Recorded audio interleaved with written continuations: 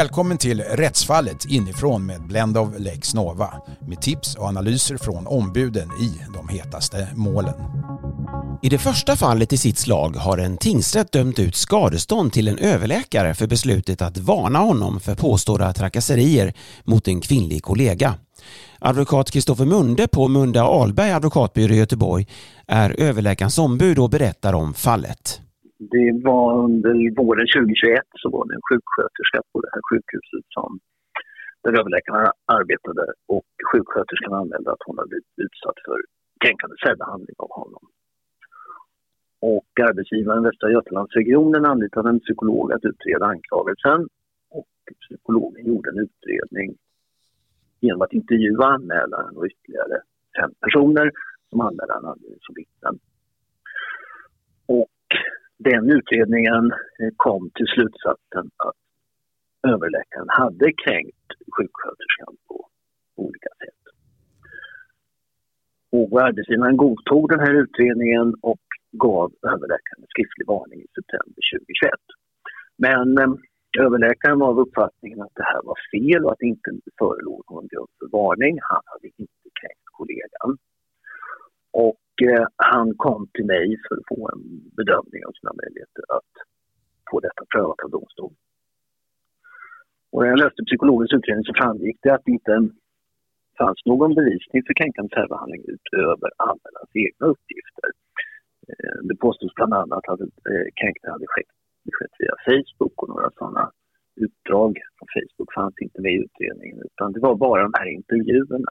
Och när man läste utredningen lite mer noggrant så kunde man se att de som intervjuats utöver anmälaren inte hade iakttagit några kränkningar i sig, utan återgav endast vad anmälaren hade berättat för dem. Och med andra ord så fanns det inte någon bevisning alls utöver anmällarens egna uppgifter, och då valde jag att få det här prövat i domstol. Nu var ju den här din klient då med i facket, och facket hade väl en möjlighet att försöka stoppa den här varningen och kunde peka på de här bristerna, eller? Ja, och det gjorde de också. Facket var inblandat i ärendet och var med på möten med arbetsgivaren tillsammans med överläkaren. Och protesterade också mot varningen, och facket anförde att det fanns inte tillräcklig grund för den och utredningen var inte tillräckligt noggrant genomförd. Men trots det så valde då arbetsgivaren att gå vidare med en varning. Och då valde facket att inte företräda läkaren i en domstolsprocess, utan de valde att släppa det där. Och hur reagerar din klient, överläkaren, på den här varningen? Är det en väldigt ingripande disciplinpåföljd, någonting som drabbar en personal inom vården, kan drabba dem hårt, eller? Han påverkades väldigt starkt av den här varningen. Han upplevde att han var fel i sak, och han upplevde sig felaktigt anklagad och kränkt av varningen, och kände sig frustrerad över att han inte då tyckte sig kunna motbevisa det här på något vis. Det kan ju få en betydelse med en sån här varning för den fortsatta karriären till exempel. Vi ska väl säga det också rent juridiskt att en sån här varning ska då, i motsats till om en läkare eller sjuksköterska beter sig illa mot en patient till exempel och blir varnad så att säga förvaltningsrättsligt, då kan det prövas i domstol, så att säga, och kunnat genom åren. Medan då en arbetsrättslig varning, det går alltså egentligen inte att få den prövad, kan man säga. Nej, inte annat än i domstol på det här sättet som vi gjorde. Ja, och ni valde alltså att göra det. Och på vilket sätt gick ni tillväga? Vi gjorde helt enkelt så att vi stämde in arbetsgivaren i tingsrätt och yrkade skadestånd. Det var ett blygsamt yrkande om skadestånd, bara 30 000 kronor som yrkades. Men som ett sätt då att få varningen prövad.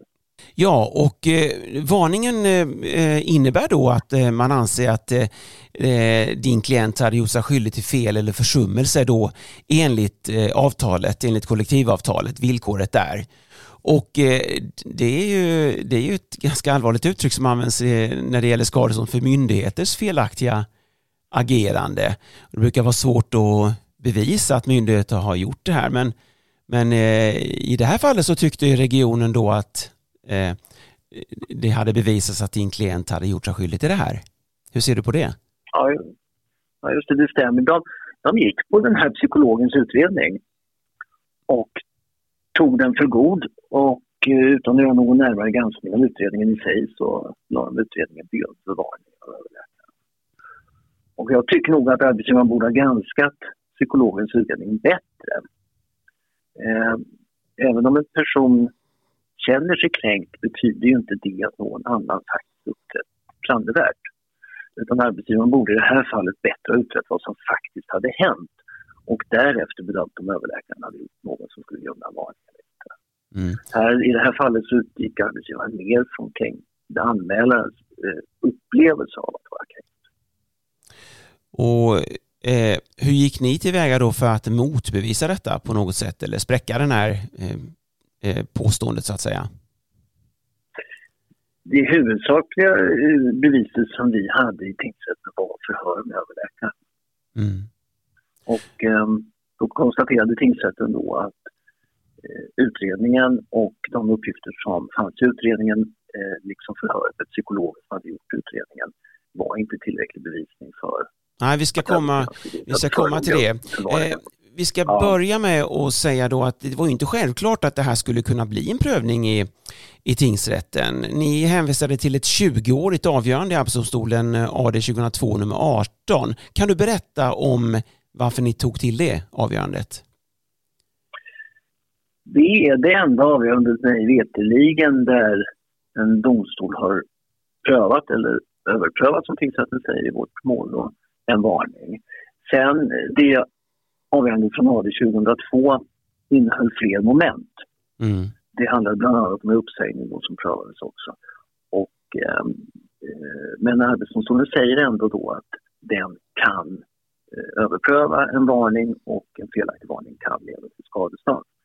Sen går det inte i den domen att läsa exakt vilket skadestånd som arbetstagaren fick på grund av varningen där, utan Arbetsdomstolen slog ihop det och bedömde då samlat skadeståndet för de fel som arbetsgivaren hade gjort. Ja, och i det här fallet då som du har drivit då och din kollega så är det en renodlad varningsprövning som vi får se här, som då aldrig tidigare har skett vad vi förstår då i en domstol. Och här använder ju tingsrätten ordet överprövning. Det kanske inte är exakt vad det är egentligen, men vill du beskriva det så att det är en överprövning som sker av den här varningen? Ja, jag tycker inte att det är helt fel att kalla det för en överprövning. Det är ju egentligen det som sker. Sen så prövar ju tingsrätten varningen utifrån den bevisning som presenterades i tingsrätten och konstaterade att bevisningen inte räckte. Nej, vad tingsrätten hade att pröva det var om varningen var befogad helt enkelt. Och vad ligger i det så att säga? Det är samma beviskrav som en arbetsgivare har vid en uppsägning på personliga skäl till exempel. Det vill säga det är arbetsgivaren som har bevisbördan och beviskravet ska i regel vara då styrkt. Och när det gäller då den bevisen som du har tidigare varit inne på så var det alltså då andrahandsuppgifter också den här psykologutredningen och tingsrätten är ganska tuff mot den här bevisningen, eller hur? Ja, det kan man kanske säga. De konstaterar att den räcker inte utan det är i princip ord mot ord och utredningen består i huvudsak av andrahandsuppgifter och psykologens förhör i tingsrätten var ju även det andrahandsuppgifter. Han återgav ju vad de här personerna som han hade intervjuat hade sagt. Och när tingsrätten ställde de uppgifterna då mot överläkarens uppgifter på plats i tingsrätten så räckte då inte arbetsgivarens bevisning.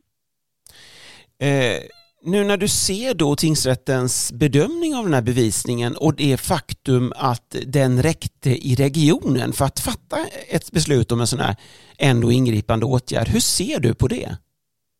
Jag ser det på det sättet att regionen borde ha gjort en närmare granskning av psykologens utredning. Det vill säga det är en sak att psykologen redogör för vad anmälaren då har sagt och vad vittnena har berättat att anmälaren har berättat för dem. Och det är en sak då att konstatera att anmälaren i och för sig känner sig kränkt. Däremot är det inte säkert att det i sig ska grunda någon varning för den uppekade överläkaren. Utan arbetsgivaren borde själv ha tagit ställning till om utredningen var tillräcklig för att motverka överläkarens beskrivande med av varningen. Tycker du att fler borde gå till allmän domstol och få sådana här varningar överprövade? Ja, det vet jag inte om jag tycker att fler borde göra det, men jag konstaterar att det är tydligare nu i alla fall att möjligheten finns. Och är det då så att man upplever starkt att man vill ha en varning prövad på det här sättet, så bör man då gå till domstol och få saken prövad. Sen så tror jag också kanske att den här domen kan bidra till att arbetsgivare blir mer noggranna innan de meddelar en arbetstagarvarning. Eftersom det nu då är mer klarlagt att man kan få en överprövad i domstol. Om vi nu tittar på resultatet av den här domen då, att de anser att varning inte var befogad. Innebär det att regionen kommer rättas efter detta och riva upp den här varningen, tror du? Jag tror inte att de kommer riva upp den i någon egentlig bemärkelse. Det vill säga, jag tror inte, vi har inte fått något besked i alla fall om att de så att säga återtar den. Däremot så är det ju så att numera finns det en dom som förklarar att det inte fanns grund för varningen. Så varningen är en slags nullitet, kan man säga? Ja, kan man säga. Vi ska också säga att ni begärde 30 000 i skadestånd och fick då nöja er med 20 000. Är ni ändå nöjda med det? Ja, det är vi. Det var ju själva beloppet i sig var av underordnad betydelse. Utan det var upprättelsen som var viktig. Det var upprättelsen, ja, och sakfrågan som var det viktiga. Nu var ju detta en offentlig arbetsgivare. Är det någon skillnad i kollektivavtalen beträffande privata arbetstagare? Nej. Eller hanteringen som sådan? Det går att få prövat på samma sätt. Nu har ju inte alla råd att anlita advokater inom folk som jobbar inom vården, så att säga. Vad gör man om man då kanske inte har de där inkomsterna riktigt? Är det inte ett vågspel ändå att ge sig på en sån här process? Och det är det ju. Man måste ju ha ekonomin för att klara av en prövning i domstol som man får finansiera själv på det sättet. Och det är klart, det är inte alla som klarar av det. Det är ju risker med alla domstolsprocesser och i de fall då en arbetstagare inte vinner framgång, så är det precis som i alla andra tvistemål att tappande part får stå för de totala rättegångskostnaderna. Så visst, det är kanske inte en väg som är öppen för alla med tanke på det. Nu är den här domen då inte överklagad, men tror du att den kan få betydelse att man sneglar på den framöver som en slags vägledande avgörande som det är så unikt? Ja, jag skulle tro det. Överklagandetiden har i och för sig inte löpt ut riktigt än, det är några dagar kvar. Men regionen har meddelat att de inte har för avsikt att överklaga, så vi får väl utgå från att det. Jag tror att den kan få viss betydelse. Och jag tror kanske då att den kan leda till att vi får se AD ta upp något sådant här mål i närtid. På sätt och vis så är det skönt för överläkaren att det här inte överklagas, men på sätt och vis så hade det varit intressant att få upp frågan till AD, kanske framförallt för att få en bedömning av skadeståndens storlek. Det sa advokat Kristoffer Munde. Vi får se om fler väljer att gå till domstol framöver för att pröva riktigheten av varningar i arbetslivet. Rättsfallet inifrån är tillbaka nästa vecka med ett nytt fall.